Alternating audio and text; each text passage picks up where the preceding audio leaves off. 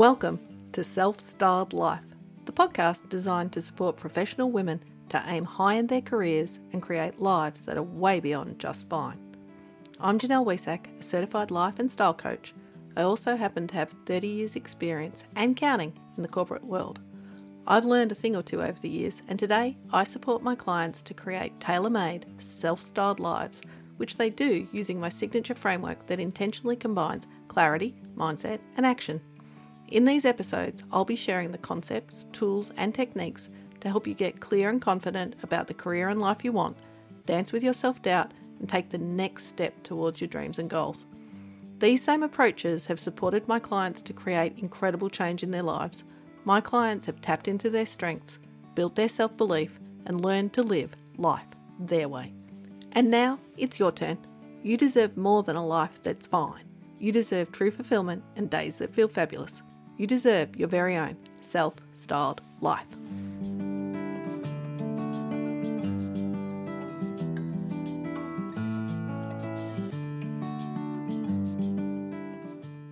Hello, fabulous humans, and welcome to another episode of the Self-Styled Life podcast with me, your host, Janelle Wiesack. I hope that things are simply awesome in your world. I started planning out this particular episode as I was on a mini break a few hours outside of Melbourne, which is where we live in Victoria, Australia. And as I'm recording this today, I'm reflecting on how creative I can be when I give myself a change of scenery. Even though Scotty and I had a really busy schedule and we were travelling with friends, I still had stacks of ideas, many of which I even managed to write down, which is a wonder in itself. But it's also an excellent reminder for all of us that our creativity can thrive when we give ourselves new things to look at and to explore. So if you're not feeling particularly creative at the moment, you might want to head off for a day trip or a night or two away and see if that can bring back some of your creative sparkle. Speaking of adding some sparkle, I've been refreshing my coaching offerings. I felt like they needed a bit of early spring cleaning, if you can actually do that in the dead of winter. You can check out the latest over on janellewiesack.com. I'd love to support you if you're feeling called to explore the benefits of coaching. Okay, so on to today's episode. And it's a big one, because you have no idea how often the women I work with tell me they feel like a fraud, or they'll reference their imposter syndrome, or they'll be a little less direct with their language and say things like, I was probably the only option, or I'm not sure why they picked me, which is just code for saying they feel like a fraud. From my experience, there is one key factor that leads women to feeling like they're a fraud or they feel fraudulent in their career, and that comes from the fact that you haven't yet stepped into a new identity. For the purposes of today's chat, we'll think about that identity as a leader or as someone moving into a more senior role. But this can apply to your world outside work as well. For instance, if you happen to be a newlywed or a new mama, a fledgling entrepreneur, or you've just found yourself with an empty nest, or perhaps you've recently retired, all of these situations require a new identity. And the tips on how to move past feeling like a fraud will apply in all of these instances. But like I said, today we'll focus on the work context. And in that work context, when it comes to identity, we actually have a definition to anchor back to. Herminia, I hope that's how you say it, Herminia Ibarra from Harvard Business School defines our working identity as how we see ourselves in our professional role, what we convey about ourselves to others, and ultimately how we live our working lives. Quite often, women will get the new job or the promotion before they've taken on the identity of someone who actually has that job. If you go back to the definition, the problem arises because they just don't see themselves yet in that professional role. For me, that's the most important part of the definition when it comes to feeling fraudulent. Until you can see yourself in the role, you'll feel like you shouldn't be there. This situation can happen with any change of role, but I often see it when you get tapped on the shoulder for a role or you're sponsored into a new position. You accept the role, usually taking a big breath and giving yourself a good talking to about the fact of course you can do it. but deep down, you're not entirely convinced that you can. It's worth noting that this identity gap can happen to women at any stage in their career. I've seen it occur with senior execs, and I know I felt it relatively late in my career. I'd run big teams for years, but when I stepped into my first national role, I struggled for a number of months to reconcile how I felt about myself and the role I felt myself doing. Like the women I now coach, I was sure someone had made a mistake somewhere in selecting me for the job. I also see the phenomenon when a woman gets an unexpected and large pay rise. They're happy to take the cash, don't get me wrong, but they are concerned on some level that they're not worthy of the raise. Either way, they're in the job or they have the cash flowing into their account, but somehow they're still feeling like they're undeserving or unworthy of the situation they find themselves in.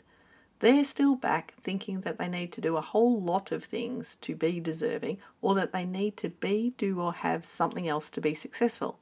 That something else shows up in so many different ways. It could be that you need to look a particular way. I'm quite sure that this is where power suits were born. Or that you need to speak in a particular way, or present differently to do what you do now, to have the job that you have now, to get the pay that you get now. Regardless of the circumstances, one thing that almost always happens next is that the woman's self-doubt shows up in the form of an inner critic who is super quick to point out all of the reasons they'll never be good enough for the job or for the pay rise. Or they'll hear stories like the ones I told myself about the fact that clearly a mistake had been made somewhere. Women can't see how they can possibly live up to the perceptions that others seem to have of them. Everyone else seems to see something in them that they can't see in themselves. Now here's where we have to be particularly careful, team, because this is where the inner critic doubles down by deciding to ask why you're even trying. I've seen these fraudulent feelings completely unravel women around this stage. The need to protect ourselves from the psychological risks of failure and judgment in particular means that the why am I trying question becomes all-consuming. And for some women, the answer of maybe I won't try becomes compelling. In order to avoid the pain that comes with feeling like a fraud, I know women who have stepped aside or even quit their organisations entirely. Alternatively, their doubt and anxiety provide the perfect environment for a self-fulfilling prophecy, where the woman's performance suffers as she avoids stepping fully into the role and doing all that's required, or she lets others undermine her leadership. Or health issues crop up, meaning that women are sidelined while they rightly attend to their well-being. All of these scenarios can obviously be devastating for the women themselves, but also for women in general, because that's how the myth that women aren't cut out for the big jobs, and I'm saying that one in inverted commas, perpetuates. The good news is it doesn't have to be this way. There are tools you can use to bridge the identity gap and lessen those fraudulent feelings. So let's switch gears now and get into some of those tools. The first one is to start gathering evidence that supports the positive story. The story that tells you that you have transferable skills and knowledge, that you've got experience from the past that you can bring forward, that points to your previous identity transitions. For example, when you went from being a student to being an employee. The truth is, you've learned and grown in the past, and you will do it again. And if you're rolling your eyes about the fact that I've just mentioned gathering evidence for what may well feel like the 43rd time on this podcast, please know I keep talking about it because it works. If you can prove to yourself that you are safe and successful, it's the fastest way to subdue your self-doubt. Being able to look at what you've actually done and know that you've survived gives your brain concrete facts to work with and not stories, maybes, or worries. Ultimately, it is the doing that helps you build confidence. Think back to when you learned to drive a car or when you had to pick up a new computer program. At first you might have felt tentative, anxious, even overwhelmed, but as you did the thing more and more, the easier it became until it was just second nature. And it's not just me who believes this. There's a school of thought, again from Harvard Business School, that we humans don't think our way to a new identity. We act our way into it. It's the doing.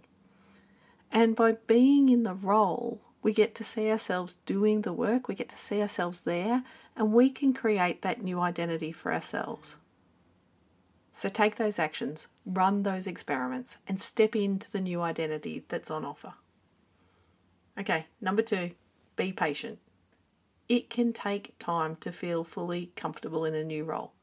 No matter how competent or experienced they might be, I always suggest to my clients and my colleagues that they give themselves a full 6 months to settle into a new role. Similarly, for a new identity, it takes time to feel settled and in control. So be patient and resist the urge to quit or step out. I know that feeling like a fraud feels dreadful in your body, and that it's no fun to be telling yourself nasty stories all day long. But while stepping out creates some relief, it also comes with a new identity to deal with, that of a quitter or the failure, as an example. And it comes with new shameful or regretful stories full of what-ifs. So remember to be graceful with yourself and to allow yourself as much time as you need. There are no shoulds allowed here. It takes time to build the belief that you deserve to be where you are. So take as much time as you need.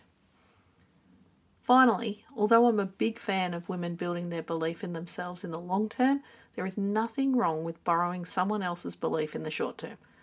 Regardless of the situation, there will be someone in your world who believes you deserve to be right where you are, and the very last thing you are is actually a fraud. This is especially true in the leadership context where someone has probably appointed or promoted you into the role. Assume that they are clever, that they are not an idiot, and that they know what they're doing, and borrow their belief in you. If someone else can hold the belief, you can too. And reminding yourself that if others think you've got things covered, then you probably have. It's a much, much more empowering place to start from and means that you'll bring on an entirely different energy to the situation.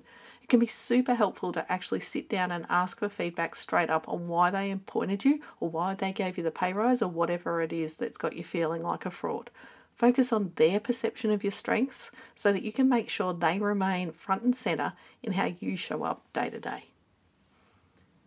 Alrighty, there we have it. The number one reason that you most likely think you're a fraud, including all of its subparts, and the 3 things you can do about it. Before we wrap up, let me remind you of the reason again. You are most likely to be feeling like a fraud because you haven't yet stepped in to a new identity as a leader, entrepreneur, mother, retiree, or whatever, which leads to the fact that you can't see how you live up to the perceptions that others seem to have of you, and that your good old protective self-doubt shows up in the form of an inner critic who is super quick to point out all of the reasons that you'll never be good enough, and then decides to ask you why you're even trying. And once we got clear on this reason, 3 things you can do to stop feeling like a fraud are: number 1, gather evidence that supports the opposite view, i.e. you're not a fraud. It's through the doing that we build our new identities. Number 2, be patient and show yourself some grace as you step into the new identity. Build your confidence and dance with that self-doubt of yours. And finally, number 3, borrow someone else's belief in you if you can't summon or access your own self-belief. Okay, lovely ones, that's it from me today. Short, sharp coaching episode for you there, but I hope you found it super helpful. I'll be back soon with another episode of Self-Styled Life, but until then, please stay fabulous. Bye for now. Thanks so much for listening to today's episode. If you enjoyed it, I'd be super grateful if you hit the subscribe button or even took a moment to leave a review. And if you want more support, head to janellewaysack.com and grab the free toolkit, especially designed to help you build your self-styled life. I'll be back soon with another episode, which I couldn't deliver without the production skills of Darcy Bruce or the creative support of Jenna from Jenna Lee Biz. But until then, stay fabulous.